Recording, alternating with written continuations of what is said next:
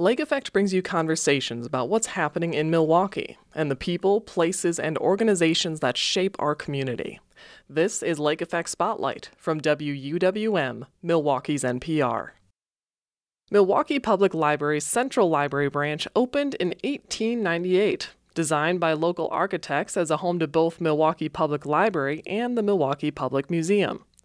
Central Library was designated as an official Milwaukee landmark in 1969, and it was added to the National Register of Historic Places in 1974. This weekend, it celebrates another milestone, 125 years. And as you can imagine, a lot of change has happened in this period. To find out more about some of the building's history, I went to Central Library to meet with Casey Lapworth. She's a processing archivist special collections librarian and also put together a new self-guided tour of Central Library. To start, Lapworth describes what the area was like before the library was even built. Of course, Wisconsin Avenue was known as Grand Avenue then, and it was some row houses. Trinity Hospital was here. Calumet Club was here. So it was just a kind of a scattering. This whole block was just a scattering of different buildings. Mozart's Hall was here. That was kind of a little outdoor amphitheater in a park. And they would have programs, which was, of course, musical programs, which was a big, because of our German heritage, it's such a big thing. So it was really kind of just a smattering of different things. So then I know the museum started looking for a new home because they had been in a couple buildings before. The library was looking for a new home. They had a couple other buildings before.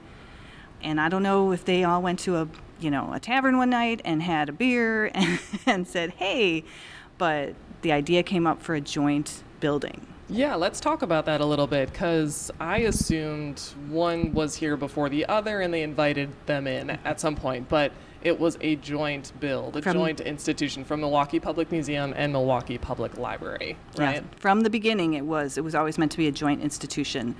They had some fires, we had some fires, and so the big push was for a fireproof building.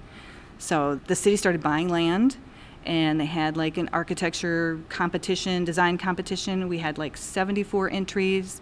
Only 2 were local Milwaukee ones, and one of those was the actual winner. And Frank Lloyd Wright even submitted an entry. And it's not as typical, like you think, you think prairie. And it wasn't. This was more classical. It was classical. Yeah. And they were all kind of, the ones I've seen, they look similar because they all wanted kind of a classical style. And then, of course, ultimately the winner was Ferry and Class, and then they got started. Yeah, so when it comes to the construction, you found some amazing pictures of different sections and details being crafted and built. So when did construction start, and how long did this process take? 1896, they had started building. I mean, there was so much planning before time, and also in the middle of this, they're building City Hall. I think they had a design competition for that, and so there's a lot of building going on. I think in 1893, they started the planning, and construction was going on in 1896. Ultimately ending up in 1898, they finished. And actually, before the building even opened, they did have it open for a festival the summer before the library officially opened in 1898. So the library officially opened October 3rd. The summer, they must have had like a soft opening they used for this festival. And then the museum opened a couple months later, early 1899. Okay. So we're kind of going to jump ahead a little bit from the completion of construction and opening, but at some point, and it was relatively soon, the original library museum building was running out of space. What were some of the problems they experienced because they realized we don't have enough room for what we have or enough room to grow? From what I've seen, it just seemed like within a few years they were out of space. It just happened so fast, and I don't know if that's just the way the library was buying and they were getting use. I mean, there's pictures of some of the spaces so packed with people, and it was just so popular, and the museum was popular, and they had their own departments, so they're creating their own artifact. I mean, meaning like they have a taxidermy department, so they're taxidermying animals. Everything just grew, and within a few years they were out of space. So a few years later, they're already talking additions. Right, and so there are, to put it very simplistically, there's 4 editions that can be categorized. So when did that first edition start, and can you explain just like some of the main characteristics of each edition and what problems they addressed? So when you look at the plans, I mean, I know sometimes they refer to it as a U, but it really was kind of like an L shape. and the tall part of the L being the facade on Wisconsin Avenue. So, and then you had a little wing on the west side, which is 9th Street, which was like museum. So the library was like all of the rotunda east, and then the museum was all rotunda to the west. So the first edition basically kind of filled that in and made it a rectangle. So it basically added like a sub-basement and then 4 floors all the way up. So as most people know, there's 3 floors. So you have your main floor and then your second floor with a lot of the reference materials. And then there's a 3rd floor that at the time was more public space, but now it's administrative office for us. And then there's a 4th floor. And that was all for the museum, the 4th floor, because that was where they moved their administrative offices and a lot of their departments. The second edition then actually came back in and filled in behind the dome. That's where, if you come into the registration off Wisconsin Avenue from the rotunda, what we call registration area, now it's just got a kind of a high ceiling. When it first opened, it had a huge domed ceiling. So it was probably super inefficient to heat, like everything else. And so what they did is they brought the ceiling way down and they added 2 floors. So today that would be where the rare books room is, and the floor above that is now a staff space, but at the time that actually became a library space at one point. So the second edition kind of just filled in behind the dome. The third edition was actually kind of a rickety 5th floor that was on top of the 4th floor. It didn't last very long. It was like... Fell into disrepair pretty quickly? Yes, it was like, I think they added in 30 and 31, and they took it down 30 years later when they got ready to... after they added the 4th edition, which was basically in the 50s. And I just found out recently they actually started to plan that edition right around the Depression. Oh, wow. So, okay. But they put it all off because, well, the Depression. Yeah. So it actually didn't start till like 55. So those first 2 editions were pretty close together. It was like, the first one was like 1909 to 1912, and the second one that filled in the space behind the dome was like 1913, 1915. And then, of course, you've got the third one, that was the 30s, and then the larger one that allowed us to take over like the entire block was the 1955 edition, and that's probably the one most people are familiar with because it's the biggest and the most obvious. We have Wells Street entrance now because of that. Yeah, and just the style. Yes, as it's well. so different from Yeah. the rest of the building. It's very 50s. Yeah. So with these additions and some of the reconstruction, repurposing of rooms, kind of reorganizing, I want to give a shout out to the reference room and what it used to be. Can you? And people can go online to see a picture of this, but can you explain what it was and what they turned it into? So the original building, and this was the library portion, so you would go in the rotunda and you would hang a right heading towards 8th Street on the east side. And that hallway, you would go into the community room, which was the catalog room. So that's just a room filled with card catalogs, and that's where you would look for books.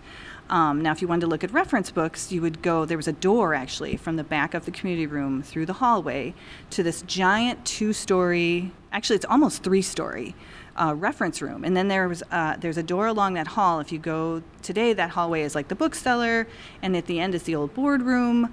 What's fascinating about that hall, too, is there's 2 display cases. Those were the original doors to the reference room. So if you ever go down and look at them, they're like really big.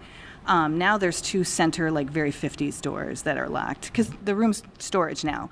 But it was this huge kind of 3-story. It had fireplaces in it. I've spent a lot of time looking at the few photos we have, trying to find out where the fireplaces were or where the reference desk was. But I mean, it's all this like carving, these beautiful floors, like there was copper shelving. I work in there a lot because it's storage, and that's where a lot of the MPL history records are kept. And so it's always kind of like, oh. What could have been? What could have been? What could have been my office right now? Right. I mean, it really is beautiful. I mean, because you wouldn't have accessed it from behind because that would have been museum space. But this was the library, and this was their big, beautiful reference room. It's just very sad. Yeah, it is. So with the growth of both organizations, the museum and the library, when was it that the museum actually moved out? It took them almost a decade to move out. I mean, they were planning the new building. I think 63 is when it officially opened. And they still had exhibits in the library and were open across the street. So it took a while. And the last relic was moved out. It was one of the giant elephants that was in what's now the Zeidler room. He had to be dismantled to take out. And he moved out in 69.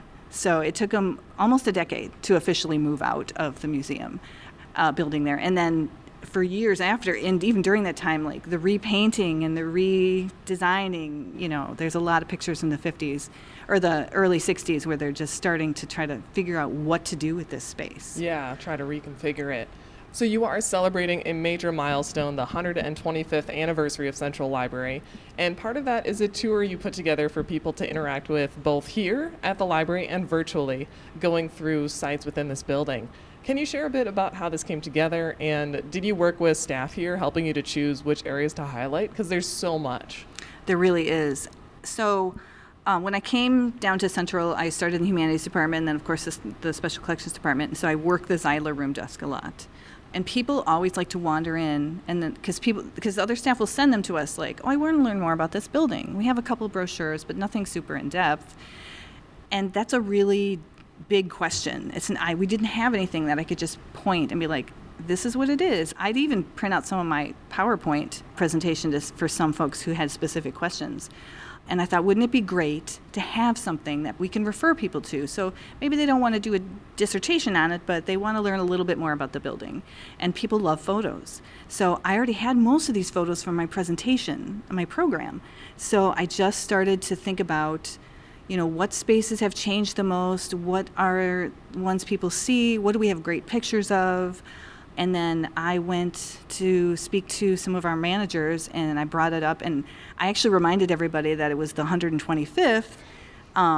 So, by the way, guys. And they were like, great, you can be on the committee. So we kind of linked it to the committee, and so we got a little bit of a budget from the foundation, and so we started to kind of build that out. And there was a handful of staff members that really helped, like a lot of editing, a lot of rereading, just trying to keep it not too in-depth because you don't want to overwhelm people, but you want to give, some basic facts and find some photos and just the kind of questions that the other Zeidler room staff get asked all the time. So I inquired a lot with my coworkers and like, what do you think? And then certain places were just kind of little pet peeves, like, why isn't there a sign here that talks about, like, Mozart's Grove?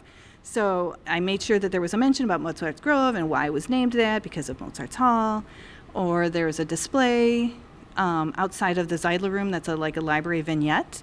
And a lot of those things were used in the library over the years. I mean, we're basically our own kind of library history institution because we've been around for so long. So our cultural history is kind of some of the community history at this point. How does this building and the research into it continue to surprise and challenge you?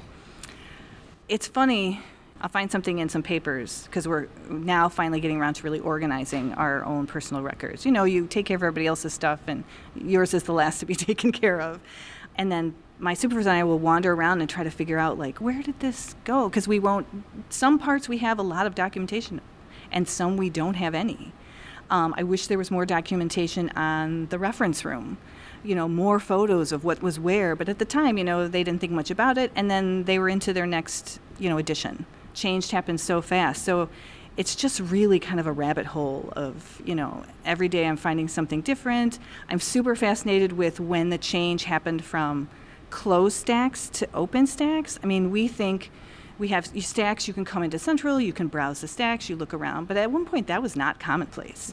It was a closed stack, and you went to the staff, told them what book you wanted, and they went back and got it. So some of the central part of this building, kind of where Main Street is right now, was a closed stack. So I really want to find more information about that change, and there's not a ton. There's like 5,000 little questions I want answered, and sometimes I answer a few, and sometimes it opens like more questions. A couple more, yes. Yeah, for sure. Well, this has been great to learn more about the building that we're in here, and it certainly makes me appreciate it a ton more just walking past it or thinking about it. So, Casey, thank you so much for your work and sharing a bit of it today. You're welcome. I am more than happy to talk about it. I love it.